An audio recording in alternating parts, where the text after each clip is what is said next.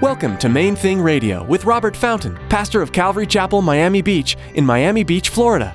Join us as Robert teaches through God's Word.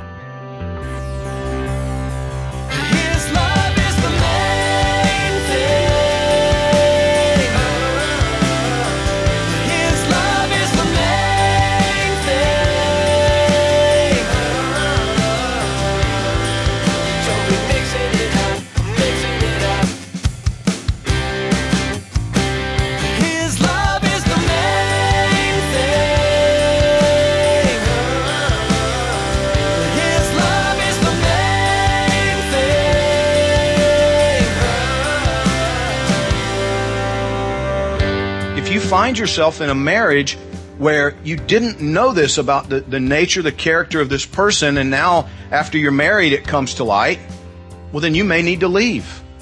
We may need to help with that. But that doesn't mean that you go straight to a lawyer. You go straight to the courthouse and get a divorce. You may need to pray. You may need to wait. You may need to remain unmarried. All of us are fallen. When you marry someone and spend so much of your life with that person, you're bound to start seeing some flaws, no matter how perfect they may have seemed before. As Pastor Robert explains in today's message, divorce should not be your first resort. Marriage is a commitment, and apart from cases of adultery, and even then, God can bring reconciliation and unity. Stick around after today's message from Pastor Robert. I have quite a bit of information that I'd like to share with you. Our web address, podcast subscription information, and our contact information. Now here's Pastor Robert in the book of 1 Corinthians chapter 7 with today's edition of Main Thing Radio.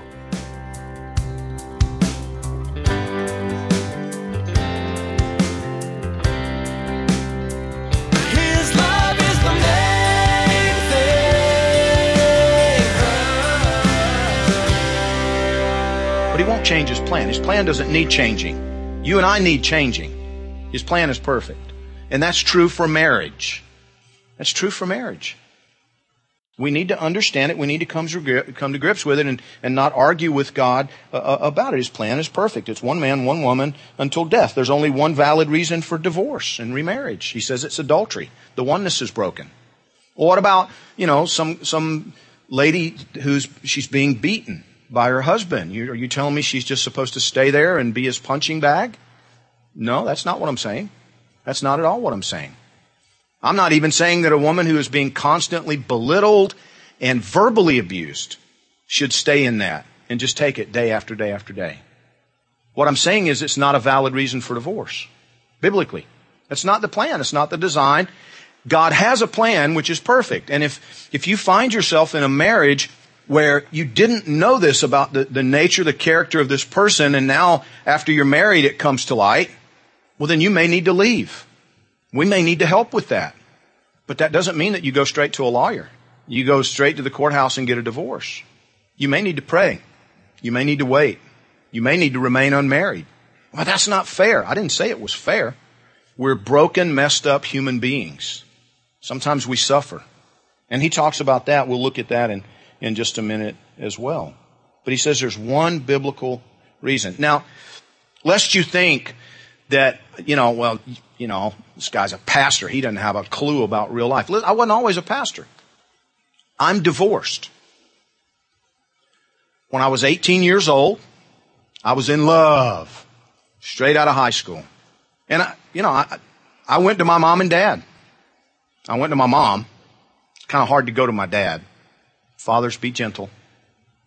But I went to my mom and I said, what do you think? Twice I sat down with her. I said, what do you think about this? What do you think about my plans to get married to Nancy? The first time my mom refused to answer me. Should have been a clue. But it wasn't, because I was in love. And I went back to her a couple of weeks later. And I said, Ma, I really want to know. What do you think? And she gave me a non-answer. She basically said to me, if you really work at it, you can have a good marriage. I just kind of rolled my eyes because I knew that's not what I'm asking you. Any two people can probably, if they really work at it, have a decent relationship. What I wanted to know is, what do you think about me getting married to this girl? She wouldn't ask. Now, she told me later that their view was, I was 18 years old, it was time for me to start making my own mistakes. I made a huge one. Huge one.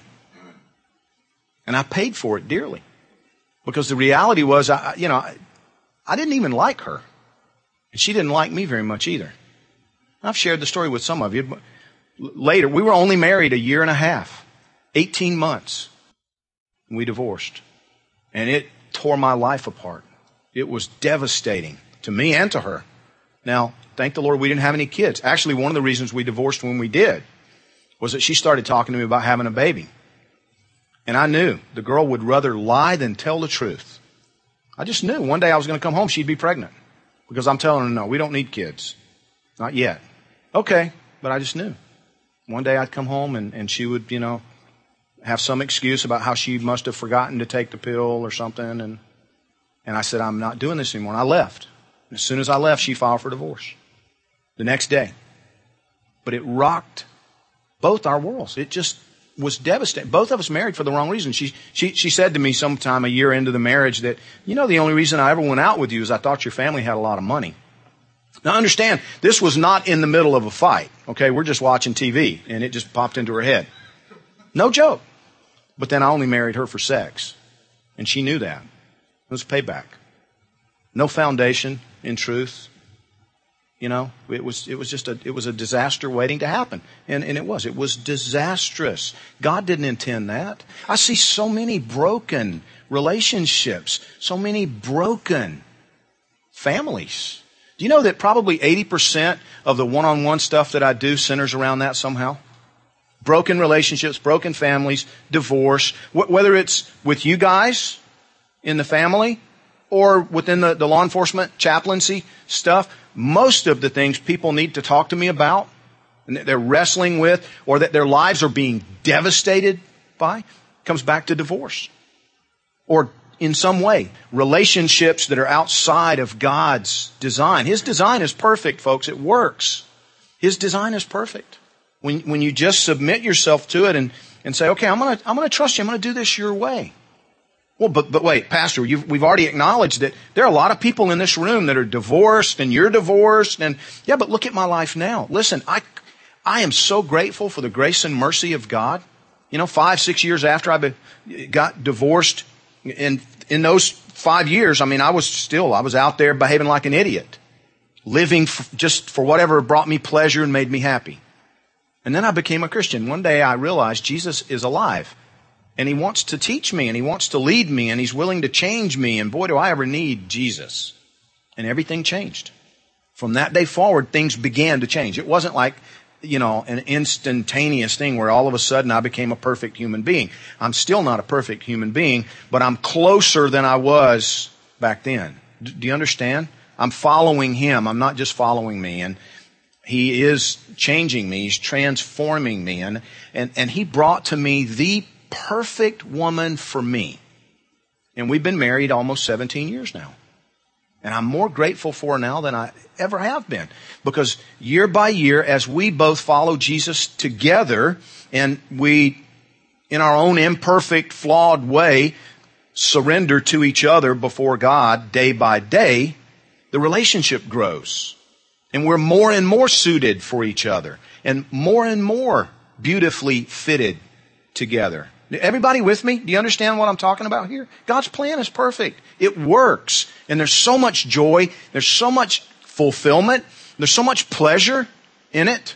Now, I remember doing all the club stuff. Like I said, I was in my mid-20s when I came to Jesus. It was not a whole lot of joy, and it was not a whole lot of fulfillment. There was sex. And there was some pleasure. That's not synonymous, though, is it? We all know that. We all know that. There were a lot of mornings waking up in my own puke. It's all kind of nastiness, fear. I remember when I heard about HIV. I was a Christian, but I was still in the window. And I tried everything in those days. And I had a frightening few years. I went and got tested. Because I thought, you know what? I have a good friend. It happened to him. He was tested. He was HIV positive. He was a Christian.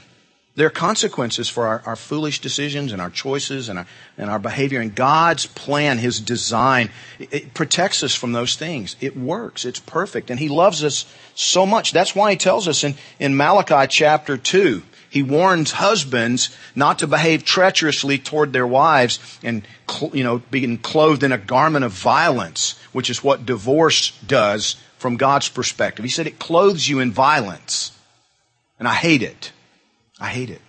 He hates it because of what it does to us, because of the effect. Marriage, is God's institution. It's not ours. Now, the second thing, as a part of that, you need to understand that one very important factor for us as Christians is that he says Christians should only marry Christians. And it absolutely breaks my heart. I've watched it happen numerous times, unfortunately, where Christians fall in love with non-Christians. His love is the main thing. His love is the main thing.